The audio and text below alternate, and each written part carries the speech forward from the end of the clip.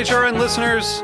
As we celebrate our 15th year, we are deepening our commitment to giving voice to the next generation of food systems storytellers, and we need your help.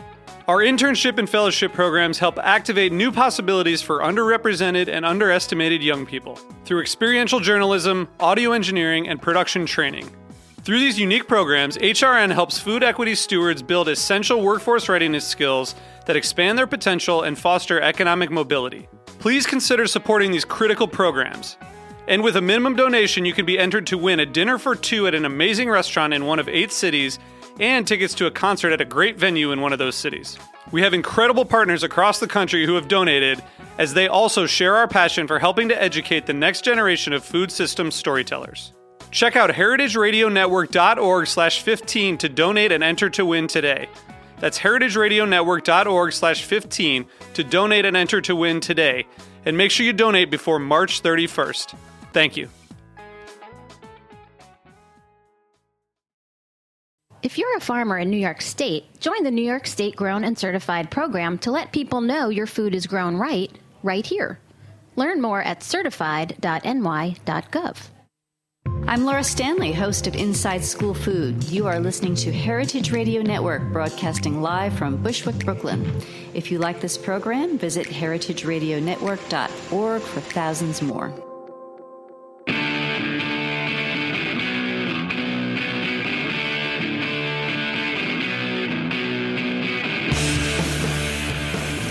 Oh, yes, that's right. It's Monday. It's 12 o'clock, and it's time for What Doesn't Kill You? Food Industry Insights. I am your host, Katie Kiefer. This is the Heritage Radio Network. We are broadcasting live from Roberta's Restaurant in Bushwick, Brooklyn. And today we have a very, very, very special program for you. I am so delighted to tell you that I have secured the interest of one Dr. Kathleen Merrigan, who was the former Undersecretary of Agriculture in the first Obama administration. So she will be joining me in just a few minutes. I'm really excited to talk to her, especially in the wake of our tragic election results, which I still, for some reason, have some weird hope is going to suddenly go away. I don't know how to explain it, but something says to me, this cannot possibly be real. This man cannot possibly become the leader of the free world. And yet, at the same time, I am deeply pessimistic. But to carry on with joys and sorrows, there was something really interesting today. I usually put this together on Monday mornings before I come into the studio. And sometimes I collect items over the week, but today was because I was busy. I'm catering and I was busy. So today I left it until Monday. And by the way, if you have any joys and sorrows or things you think would be fun to add to this broadcast, please feel free to send them to my show page at Heritage Radio Network or to my Facebook page, What Doesn't Kill You? Food Industry Insights with Katie Kiefer. Either one of those things. I do check them quite often, and I would love to hear from you. In fact, I had a wonderful conversation with one of my listeners, Benjamin, I won't say his last name, about who is worse, Cargill or other companies. Or rather, the question was like, is Cargill good or bad? Like everything else, shades of gray, my friends, shades of gray. But here's a joy. There is something called the IPES newsletter. I'm telling you this because I think everyone should be subscribing to it. It's the International Panel of Experts on Sustainable Food, and it includes Olivier de Schutter, who was the attaché attached to sustainability at the UN for many, many years and now runs this foundation. And then there are a lot of other very important, forward-thinking, progressive-minded food advocates on his panel of experts. They are from all over the world. It is an international panel, and they have many, many, many events going on simultaneously, not simultaneously, but within sort of every month there is something, 5 or 6 different things that are going on. And so, first of all, I want to point to you that this entity exists. It is, again, it's called the IPES. You can subscribe to their newsletter. It's free, and it's really worth it. And second, when I was reading the newsletter today, I was so struck by the fact that all over Western Europe, Africa, Mexico, Canada, where else did I see this? India. There are talks and efforts that combine stakeholders, including farmers or agricultural experts, government policy wonks, the EU, whatever that, they have anyway, it doesn't matter. But the point is that all of these people come together on a regular basis to talk about issues such as agroecology, crop diversity, soil health. They're basically remapping their agricultural and food systems. You know, how can they make food more healthy? How can they encourage people to eat better? This is even in the EU where people eat pretty well already. It was just amazing to me how much activity is going on around this. And I was totally struck by the complete and absence of American entities of any type. This is an international body, and there are no American players in this scene. We are not interested in revamping our food system for reasons which obviously we cover pretty extensively on this show and many others on the Heritage Radio Network. But the point is that everybody else is like on board this train, and somehow the U.S., we just can't get it going. And it really breaks my heart because these other countries are going to be light years ahead of us in terms of public health, in terms of soil health, in terms of their agroecological efforts. And we are going to be left in the dust and literally in a dust bowl. So anyway, that's both a joy and a sorrow. A joy because it's a great newsletter, and a sorrow because we don't participate, but it's something that we can change. My second point of interest today, I promise to stop saying When I listen to my broadcasts, I just want to cringe and die. But in the Huffington Post today, Robert Reich, who is professor of public policy at UC Berkeley and also a multi-published author and a frequent columnist at HuffPo, he had a very interesting article that connected the dots between taxes and better standards of living.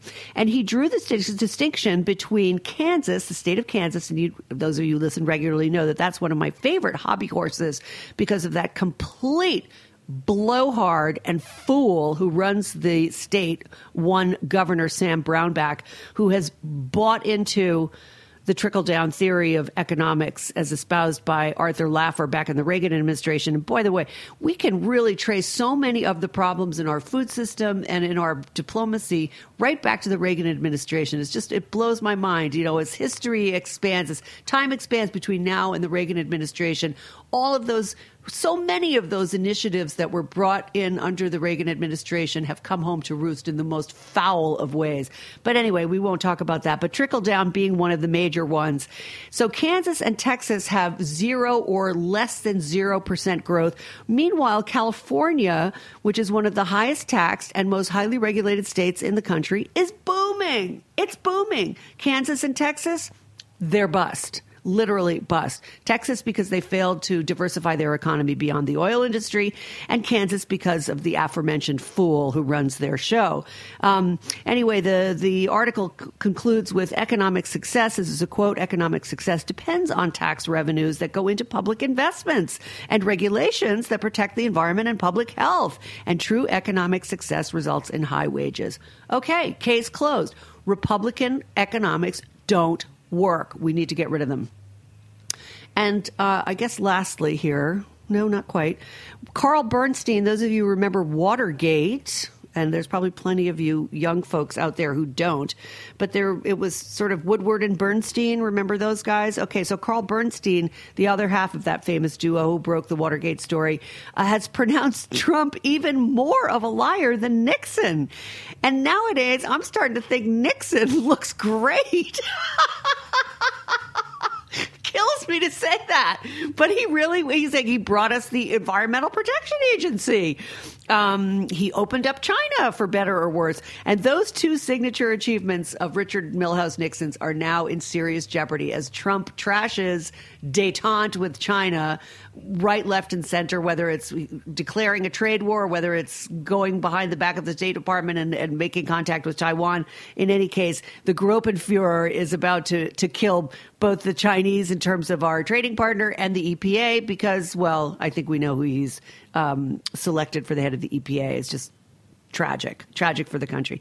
And lastly, something I want to bring to your attention, this is a joy. The Times today had the most gorgeous interactive map on water global water.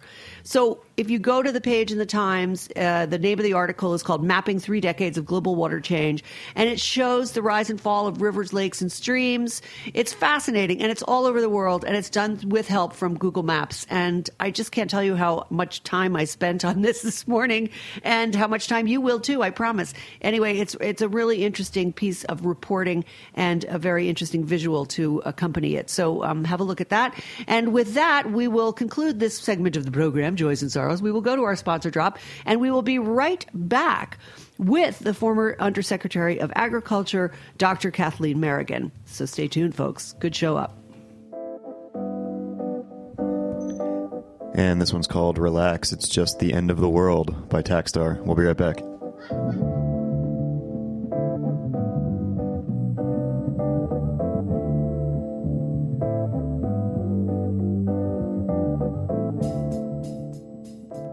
New York State cares about New York's farmers. That's why we've developed the New York State Grown and Certified program. It's a seal New Yorkers can look for when they're shopping for food that comes from local farms.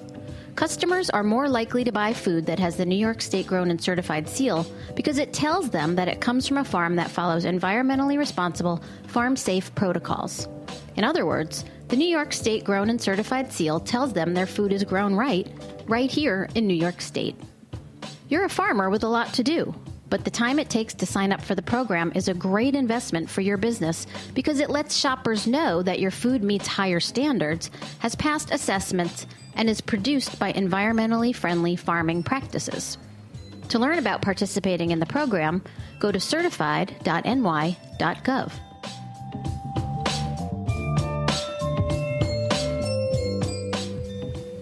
This is What Doesn't Kill You, Food Industry Insights. I am your host, Katie Kiefer, and we are broadcasting from the Heritage Radio Network in Bushwick, Brooklyn. And it's my very great pleasure to introduce my guest today. Dr. Kathleen Merrigan is Executive Director of Sustainability at the George Washington University, where she leads the GW Sustainability Collaborative, the GW Food Institute, and serves as a professor of public policy. She also serves as co-chair for AGRI, which is a group that when they first started, I interviewed them way back when, literally within months. This is 7-8 years ago.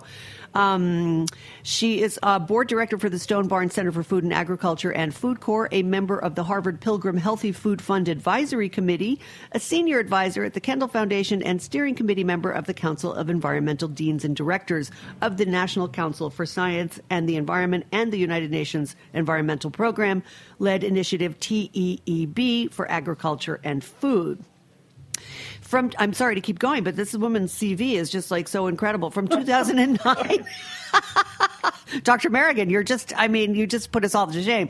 From 2009 to 2013, Dr. Merrigan was Deputy Secretary and Chief Operating Officer of the U.S. Department of Agriculture, a $150 billion, 110,000 employee institution. Oh, my God. Well, welcome to the program. Thank you so much for joining me today. I'm glad to be with you.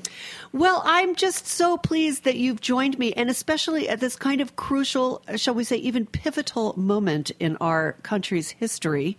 Why don't you start by telling us a little bit about your work as Director of Sustainability at GWU? And I also know, as my spies have informed me, that you are working right now on an organic labeling initiative. So can we talk about those two things, and then we'll move on? Sure. So the lovely thing about being at a university is you sort of decide yourself what you want to do. I teach a course in the spring called the Sustainable Plate. How do we shift diets, not just here in the United States, but globally, to a place where we can produce food sustainably? And in the fall, I teach a course on climate change policy. Mm-hmm. My students are a little shell-shocked from the election, trying to figure out what the path forward is right now. And then I help organize faculty and variety of staff in various kinds of research. We're working right now with USDA's Agricultural Marketing Service, organizing a conference, a public conference that people can come to free of charge, April 3rd and 4th next year, on figuring out how we know investments in local and regional food systems have impact. Really sort of talking about metrics and building the evidence base to say, hey, it does make sense for the government to make these kinds of investments because they create jobs, increase farmer income, what have you. So lots of things on the agenda. I could go on, but I'm sure that's enough. Well, my jaw's already on the floor, so what can I tell you now? In terms of the labeling, I'm trying to launch a project really looking at transition to organic label. There's starting to be a number of labels out there. People can't say transition to organic on a product because use of the word organic is dictated by law, the law that we wrote in 1990, the Organic Foods Production Act. But there are labels that say transition. Probably the most notable one is by California Certified Organic Farmers. And what I'm seeing now is that when you have multiple standards come out, it's very confusing in the marketplace, and particularly for manufacturers of multi-ingredient product. Do I go with this standard or that standard? How do I communicate it to consumers? And right now, from all of my friends in the larger scale organic industry, they're telling me they have to go overseas to get their organic product. You know, if I'm a sizable poultry producer, I'm getting my feed from the Ukraine. If I'm a big manufacturer, somewhere like General Mills, I've got product coming in from a lot of different countries. And we have a pipeline problem here in this country where we are not growing organic farmers quickly enough to meet the growing demand in the organic marketplace. And so having a transition label will help that pipeline, because when farmers go cold turkey on chemical inputs, those first few years are tough, and if they're not accessing a premium that tends to come along with an organic product, that's a survival period that's really tough, and not everyone makes it. So if we had a transition label, that might help. Yes, I guess it might. I'd have to think about that. I mean, that's an interesting problem to have, because you do want farmers to be able to access, funding to help them make the transition. But at the same time, it's a 3 to 5 year period, right? Isn't that a pretty long time to transition into organic base?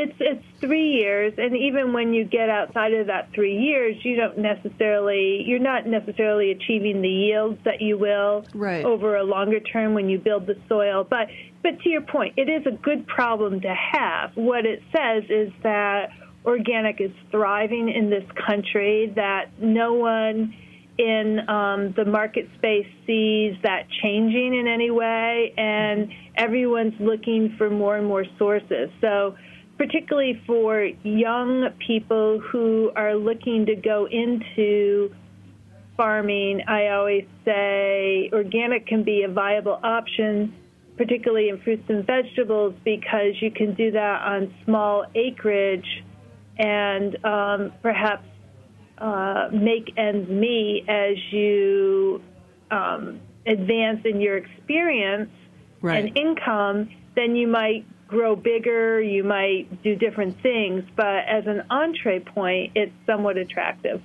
Oh, I think very much so. I think a lot of young farmers are definitely heading in that direction. I mean, certainly in livestock agriculture, just because the industrial model of livestock agriculture is so distasteful to most people, especially young people getting into the business now, I think. I wanted to ask you just quickly, when you were talking about Director of Sustainability and you were saying that your group organizes conferences and looks at different ways to improve the food system. And I do this segment, which you probably didn't hear, called Joys and Sorrows. And I was ranting and raving about how great Olivier Deschuder's organization, IPES, the International Panel of Experts on Sustainability. And I was saying, like, all of these different countries are organizing these very serious conferences and meeting with government stakeholders and manufacturers and so forth about improving the food system, whether it's from a point of view of public health, from a point of view of agroecology, soil health, et cetera. And yet we don't seem to be able to do that so much in this country. And I wondered if you could just sort of comment on that. Like, do you see that there is the same kind of coming together as there might be in Western Europe, for example, around working on a food system? Because I don't see that, but you are much more in the know, obviously, or you wouldn't be on this program. Well, it's interesting because I actually think that there's so many conferences, and that's the thing about a lot of the sustainability stuff. Sometimes it doesn't happen on a national level, but it's more regional, some of these conferences. But just that one conference I mentioned that we're hosting in April, I come to find out that there's a great conference in Leominster, Massachusetts, where they're expecting 500 to 600 people that very same week looking at farm-to-institution efforts. Right. And how do we improve on that? So, I find that a lot of these conferences are overlapping or colliding because there is so much interest. There's a lull right now in terms of dealing with the federal government because we're doing a changing of the guard. But after the next few months, I think people are going to want to try to come to town and meet with government officials. And there is already movement on a next farm bill. It's due to be written and passed in 2018. There are some people who are saying that the situation in the dairy industry is dire enough and cotton dire enough that they want to accelerate that timeline. Not likely given a new Congress and a new executive branch, but clearly a lot of reason to make sure that 2018 deadline is met. So people are going to be coming to town. There are going to be different conferences related to that. I'm also joining with Food Tank on February 2nd to host a summit here at George Washington University. It's going to be live streamed, so everybody can watch it from our Food Institute website and from Food Tank's website. And we're really going to use that as an opportunity to we'll invite the new Secretary of Agriculture, the new deputy, if the new deputy has been named, and we will be talking about commodity programs and crop insurance and some of those core issues in a farm bill, and think about ways that we might want to shift the conversation. Yeah. I think we definitely want to shift the conversation. As a matter of fact, I have a question here, which I might as well bring to you. Unfortunately, this is like kind of the way this is all printed out is a little bit crazy. Oh, so I've interviewed Ricardo Salvador numerous times. I'm sure you know him. He's the food policy expert for the Union of Concerned Scientists. And recently, he made the point that the way we reward or incentivize farmers currently does not encourage them particularly to think sustainably. This is speaking to your conversation about the Farm Bill just now. In other words, we reward them through subsidies or crop insurance payments to grow one crop such as corn, but we do not reward them for diversifying their planting. And instead, we expect them to do the sustainable thing for free. So that's a policy issue. Now, do you imagine that in the upcoming Farm Bill, that we are going to be able to alter that policy to, say, incentivize farmers to diversify their crop patterns, say they're just into the corn, soy, alfalfa, triangle. What kinds of things in the Farm Bill do you anticipate that would be able to help change that thinking so that farmers are supported through that sort of difficult, as we talked about in organic farming, same thing with anybody who's changing their farming model. They need some financial supports to get them sort of over the hump until it becomes lucrative. What do you think is the likelihood of something like that happening under this new administration, which seems dismal at best in terms of progressive thinking? It's hard to say. When Vice President-elect Pence was a member of Congress during the 2008 Farm Bill deliberations, he voted against the Farm Bill 16 times. In other words, every opportunity that was presented to him, because there are a lot of procedural votes and all of that. Yeah.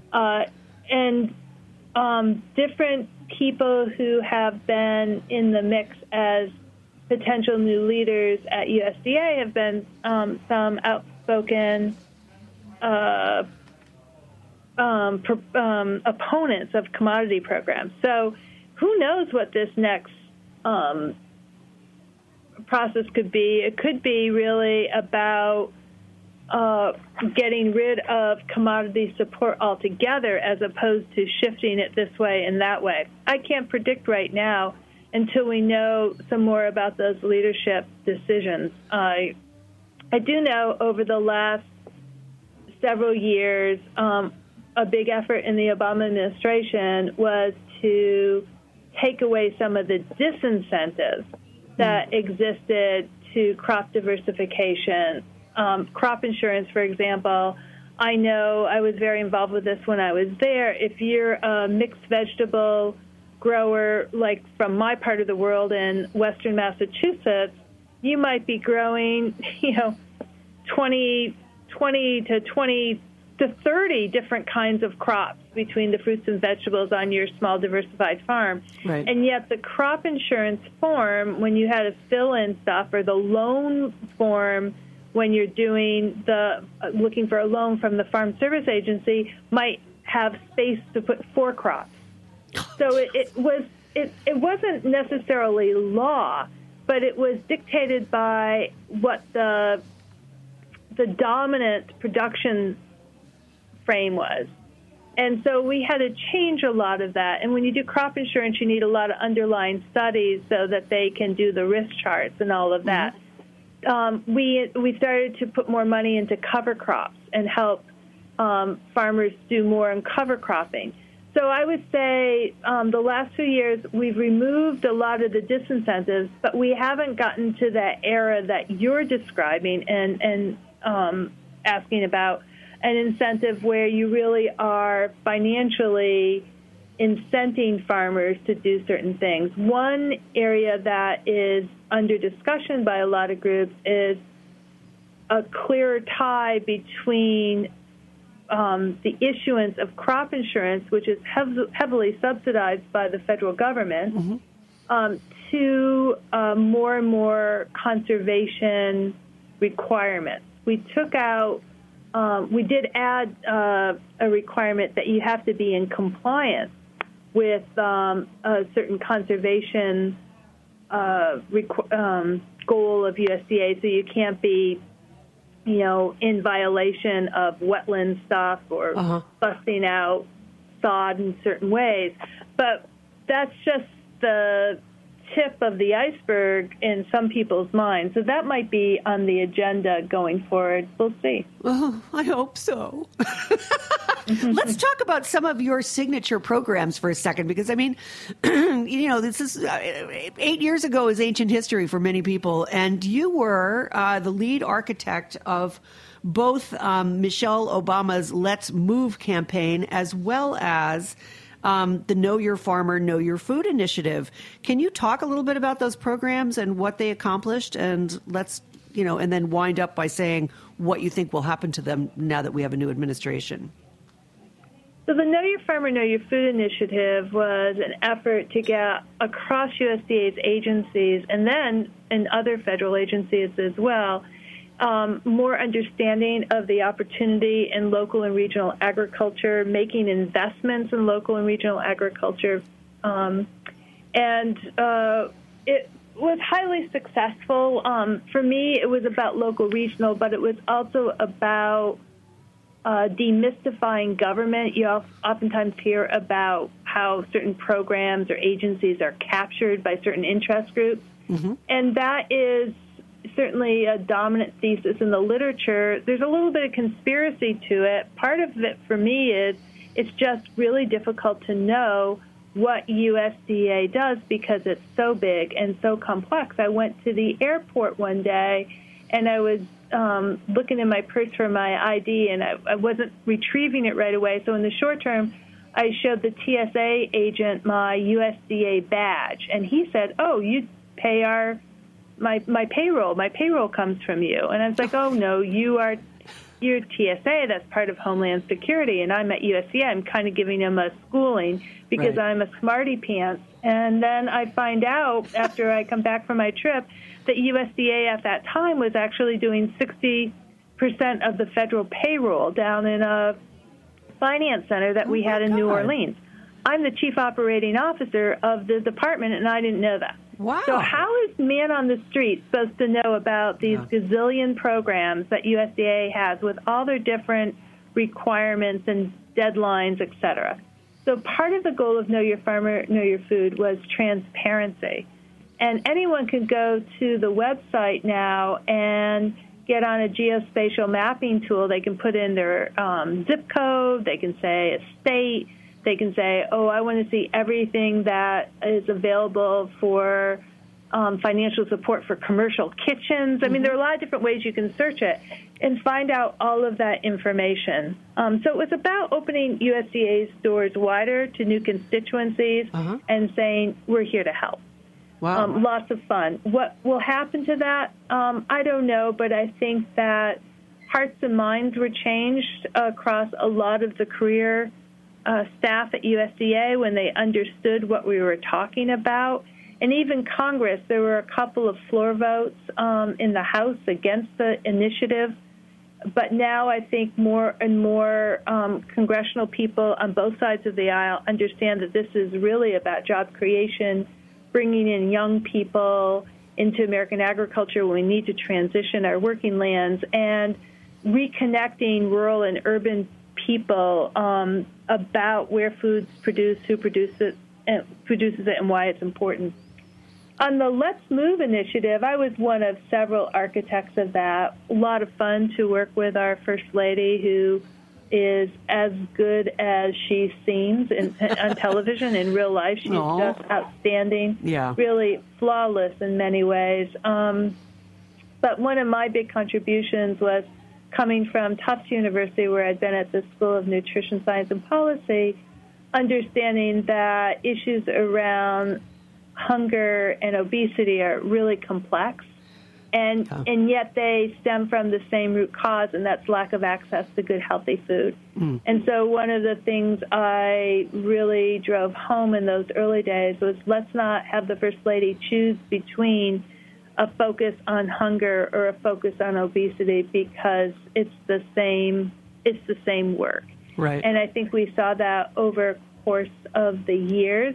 We got to work on My Plate, the new food icon, which simplified and replaced the food guide pyramid. And we worked on the Healthy Hunger-Free Kids Act, which changed the nature of school meals.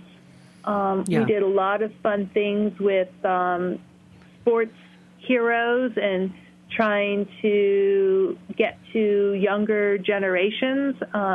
We did a whole lot around farm to school, increasing locally grown in the schools, and school gardens as a real experiential learning process that changes children's consumption patterns. So lots of fun getting into the big house, as we call the White House here in town, and working with the First Lady. Did you have any metrics by which you were able to measure the success of those various programs in the Let's Move initiative? Because that's had what, about 6 years to really kind of percolate through in terms of most of the major aspects of that program. What are you seeing in terms of the way, in terms of, say, for instance, childhood obesity? Is that decreasing? Do you see more kids? Are you able to measure more kids eating fresh fruits and vegetables than previously? How are you able to measure the success of that program? Because we hear a lot about it, but it's difficult to say. I mean, you'd want your congressional representative to be able to go in and say, yes, I think we need to continue to fund this initiative because. So do they have those tools that they can use to promote this within their own, into congressional leadership? So, it's hard to say what is how much is causative. Certainly the First Lady used the bully pulpit exceedingly well. Yeah. We know that, and I don't have the numbers off the top of my head, but the latest obesity numbers are showing a childhood obesity, a very slight decline. And then the last couple of years, we saw a plateauing. And that's after years of it just going up and up. So can we contribute that to Let's Move? Well, certainly Let's Move and the First Lady are a part of that. I think it's hard to measure exactly. Yeah, I agree. What. But I do believe that there's a lot of reason to continue investment in battling obesity. Just the healthcare costs alone are pretty stunning. And as we've heard on the news the last couple of weeks, life expectancy has gone down for the first time in a long. We as a country are really needing to cope with obesity, and the best way to deal with it is when children are forming their eating habits. Right. There are other things that people are doing independently. Even before I arrived in Washington to be the deputy secretary and to work with the First Lady, I had one of my doctoral students, Michelle Markinson, do work on evaluating garden-based learning intervention. And her work and an article that we published together found that children who were engaged in garden-based learning not only were more environmentally aware and did better on their science curriculum, but they were willing to try and actually did consume more fruits and vegetables beyond what was grown in their little school garden. So it was a really important entree point. And that was an early on piece of literature and the peer-reviewed literature, and there's been much more since then. So I think a lot of these interventions are gaining traction and hopefully will carry on regardless of what Melania Trump chooses as her signature issue. I don't think any of us, well, she's already said it's going to be social media, but if it had been Bill and Hillary Clinton, I don't think you expect the incoming spouse to take over the agenda of their predecessor. That just doesn't happen. That's not saying that anything was bad about Let's Move or anything like that. It's just, new team, new game. Yeah. But there's a lot of work ahead. The Child Nutrition Reauthorization Act comes up for passage every 5 years. Right. It's time to reauthorize it. They were hoping to get some agreement in this lame duck Congress. They were unable to do so.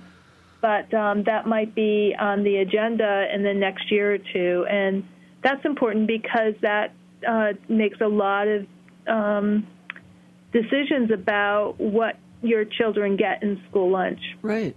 Why do you think that there is gridlock over an issue that, to me, should be so bipartisan, which is the health of the nation's children?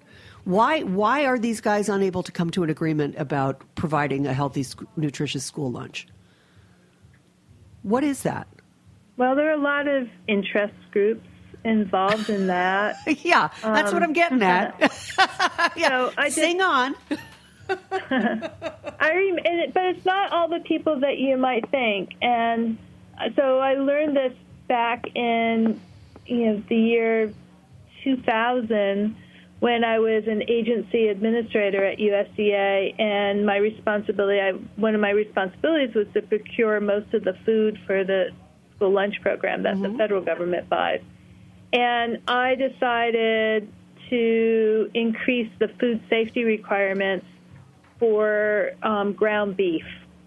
I was concerned that people who are older on the show might remember that there were some deaths that occurred in a chain called Jack in the Box. It was a fast food chain. Oh, yeah. I love that story. Hamburger, E. coli, deaths. It was bad. And so I was increasing the requirements around E. coli testing and procedures and all of that. Now, by adding those different requirements, though, that required the industry that produced the beef for the school lunch to do additional things that cost money. So the hamburger costs more money. And what I didn't anticipate at the time, and I'd like to believe I'm a little more sophisticated now, but still somewhat counterintuitive, the pushback I got was actually from the school lunch people, you know, the women in the cafeteria, so to speak. And I thought, why? Why wouldn't you want to have the safest hamburger possible? But from their point of view, hamburger was about the most popular lunch item on the menu. And they figured because it would have a higher price point, they wouldn't be able to buy as much of it. And so kids wouldn't be eating as much of a nutritious lunch as a result, because they wouldn't dive in and gobble up everything that would be the alternative. So there are various motivations. It's not all just about people's bottom lines and corporate interests. There are different perspectives at play. I think the other big challenge, too, is there is really uneven ability across the country to deliver on some of the nutrition goals that we all have, because for the most part we've abandoned school kitchens. They're not part of a school anymore. They're not a part of my children's school, never have been from elementary school through high school. And so they're in a heat and serve kind of operation that favors packaged food and more processed food. It's not the olden days when I went to school. There was a scratch kitchen, and there's still some of that in the South, and some people are trying to bring it back into the school, but it's difficult. So there's a lot of things at play. There's not just one simple culprit or one sort of thing we fixed and it would all fall in place, unfortunately. That is unfortunate, Dr. Merrigan. It's really sad, because I would love to blame Congress for everything, because I think they've just been I think the last 8 years of Congress has just been completely delinquent in their responsibilities towards the national interest. And, anything I can do to blame those buggers, I'm happy to do that. Now, you are also part of, I'm going to move on, though, because we have so much other stuff to talk about. You are part of something called AGREE, capital AGREE. And I remember, I don't know if you didn't hear my intro, but I interviewed Gary Hirschberg way back when the organization was first started. I don't think you were even part of it at that point, but you may have been. But you wrote an interesting blog about urban agriculture and the upcoming farm bill. And I did a lot of programming around urban agriculture when I first started doing this show. And, because New York has been quite a hotbed of urban ag. We have several quite successful rooftop farming events going on here, or, entities going on here. So what are your expectations for urban agriculture going forward into the 21st century? I mean, I see it as kind of an interesting experiment, but not something that's really necessarily going to provide actual quantities of food that would be necessary for urban living. But you obviously know better. So tell us, does urban agriculture have the potential to make a significant contribution to our food production overall? I don't think so. I think that even in cities where there's large available land space for production, like Detroit, Michigan, we're really only talking, I don't remember what it is. Maybe it's 30 acres. I can't remember what it is. But it's not really, there's nowhere where urban agriculture is being practiced in a way that it would feed the city. Even on the short term. But what I'm really interested in is urban agriculture is more than just about producing food. It's about reconnecting people with food production. It's about building community. A lot of times it's also about environmental, social justice issues. Different people are involved, and food access. So it's introducing produce a large ways. I mean, as we are very much urbanizing globally, and also in the United States, surely more and more people are moving to the city, we do want to figure out how we can make sure that our cities are producing food at some quantity, and also the peri-urban areas around the city. But I don't see a time when we won't need rural areas to produce the vast majority of our food. Right. So, we had a really great symposium here at GW on urban agriculture. We had some people from New York, and all of the video from those proceedings are on our website, which is foodinstitute.gwu.edu, and you just go under the annual symposium, and you don't have to go from beginning to the end. You can go onto people's names and hit what their content was. For people interested in urban agriculture, it's a really great resource. There was a bill introduced by Debbie Stabenow, the senator from Michigan, the ranking member of the Senate Ag Committee, the day before our symposium, as a conversation starter on urban agriculture in preparation for the 2018 Farm Bill. And I believe Marcy Kaptur, the congresswoman from Ohio, is also introducing legislation when the new Congress starts. So there are a lot of people who are excited, I being one of them, that urban agriculture will have its day in the sun finally as a part of the Farm Bill. Right. What do you think about, the Farm Bill and the whole sort of structure of agriculture in this country has a lot of injustices, as I'm sure you are aware. And one of them is the way we pay our food workers, for example, and some of the problems with immigration reform that haven't happened and should happen. And I'm wondering if you think that if an urban agricultural model sort of takes off, do you think that would address some of the injustices that are endemic to the food system now in terms of labor and immigration and wages, benefits, et cetera?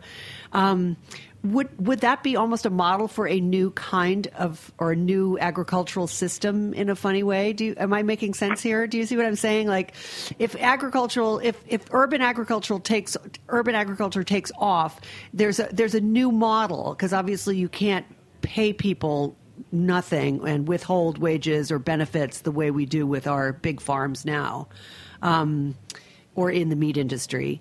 And so I'm wondering if there's the potential for really making a sea change in how we do agriculture in this country through using urban ag as a model. I hope that makes sense. Well, again, I don't think that urban ag is going to deliver the kind of quantities of food that we need. No. In some ways, you're right. It's a fresh slate, so it can be built up in all different ways. But you can't ignore the issues in the rural countryside. And to that, I will say that agriculture, really, when I started as deputy secretary at the beginning of 2009, agriculture as a sector was ready for immigration reform. They were clamoring for it, and particularly in California, farm workers and major farm owners, industry groups, had come together at the table and promoted this legislation called Ag Jobs. In the Obama administration, even though agriculture was ready to rock and roll on immigration reform, the decision was not to let ag go on its own, but we really needed the whole kit and caboodle, if you will. That agriculture wasn't the only industry struggling and dependent on undocumented workers, although one might argue when you put in food service workers and restaurants and all of that, it may be the most dominant. But they said, wait, and we've not seen any appetite in Congress for really resolving this issue. It's hurting our agriculture industry terribly. It's hurting families. It's hurting in so many different ways. And we are losing business to other countries because industry leaders are saying, I cannot be assured that there is a labor force there to produce this food or to process this food, so I'm going to build my factory or I'm going to set up my production elsewhere. So it's really at crisis proportions. I don't think urban agriculture can solve that, but maybe by having more urban agriculture and people think more deeply as a result of their connections through urban agriculture with what's going on in food production, it will help make sure that immigration reform is high on the political agenda. That's one of the issues that we've been talking about at AGREE. You had mentioned that organization I'm a co-chair of. I took Gary Hirschberg's spot when he decided to change out on AGREE to take up another opportunity. And we feel very, very strongly that for food and agriculture to thrive in the U.S., we can't wait any longer on this. This is again, it's crisis proportions. Mm-hmm.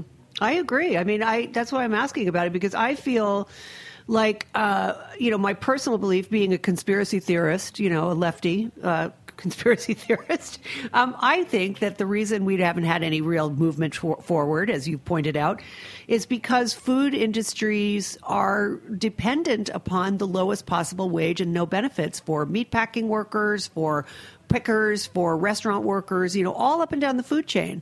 And I think it has been in the interest of corporations to, as you say, yes, there's some uncertainty in terms of whether or not they're going to be able to marshal the labor force, but at the same time, keeping an undocumented worker force as your labor means that you can pay the lowest amount of money and you don't have to give them any benefits. And that's been proven over and over again.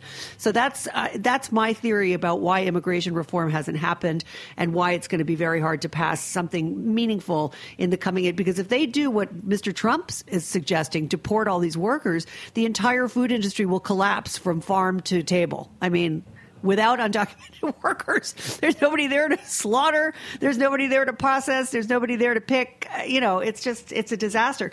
But unfortunately, we are running out of time. So I want to ask you a question. How do you visualize American agriculture evolving to meet the challenges of climate change and water shortages?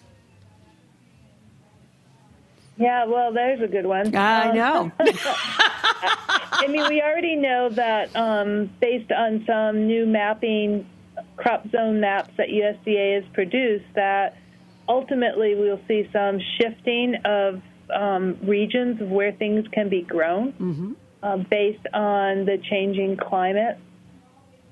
I think that we need to go back at that issue of dietary guidance and sustainability, which was a hot issue a couple of years ago. That's that food plate and the pyramid and all that. What are we advising Americans to eat?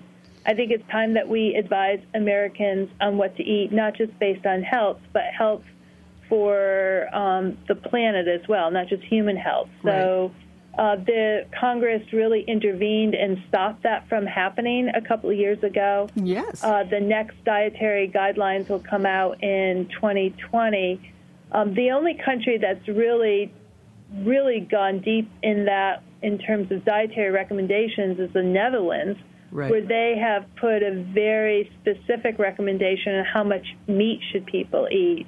They say no more than 500 grams a week, of which the lesser amount is red meat, for health and sustainability reasons. So I think that that's where we need to go for climate change, because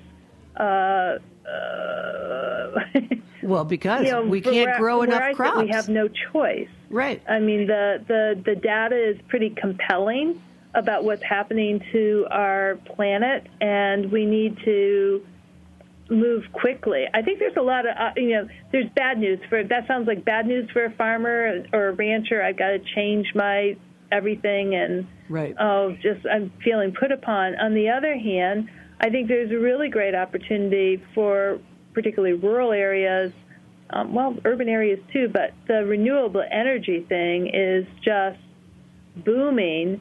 There are tens of thousands of farmers that are hosting solar panels and wind turbines on their land and putting power into the regional grid, and we have just tapped the surface of that. So there's a lot of stuff we can do.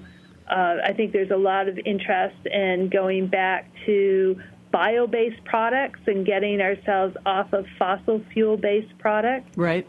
And the ag sector is a huge part of that. So both challenges and opportunities. Yes, yeah, indeed there are. Well, unfortunately, we have to wrap it up there, but because I had obviously many more questions, as you know, but I think we did pretty well today. Is there anything you want to promote? Because this is your moment to promote shamelessly. Anything that you want for people to take a look at or read about or otherwise know. So there's your conference in April. What other stuff should they be looking at?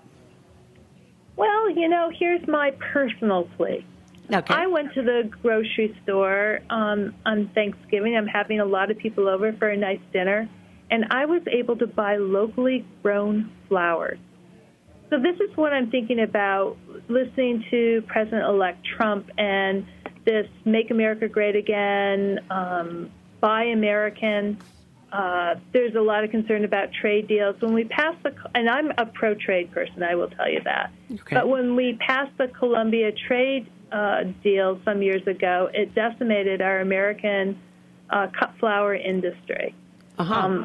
And I think that we need to bring back a sensibility, not just about our food and what's local and seasonable and sustainable, but also about our flowers. So as we are approaching the holiday season, I'm saying to all the shoppers out there, all the flower lovers, think about buying local flowers. Oftentimes they're a slightly different bouquet, but it's a really great industry that we're trying to rebuild. Okay. Good to know. Well, really, I'll think about that. I don't think about where I buy my flowers or where they're coming from. And you're absolutely right. And one does see more and more sort of the fair trade flower and all that kind of stuff. But we should be looking for grown in the USA or grown in New York State or grown in Western Mass, whatever. Anyway, Dr. Merrigan, I hope you'll come back because, like I said, we barely plumbed your depths. But this is a great way to end my season. This is my last season for 2016. And well, saints preserve all of us in the coming weeks and months. I'm hoping I'll see you. Maybe I'll be down in D.C. for the Women's March in January. I bet you'll be there. January 21st. That's right. But all right. Take care. Thank you so much. And thanks so much to New York State Grown and Certified for sponsoring this program, as they do. And thanks to my engineer. And have a happy, healthy, wonderful set of holidays, whichever ones you celebrate. And I will be back with new programming come January. And I wish you the best until then. Thanks so much for listening. And thanks so much for supporting the station. Remember, we're still in our fund drive. So if you haven't hit the donate button, today is a perfect reason to do it. Kathleen Merrigan, come on. How many times do you get to listen to the Undersecretary of Agriculture anywhere else? I ask you folks. Until then, arrivederci and have a happy new year.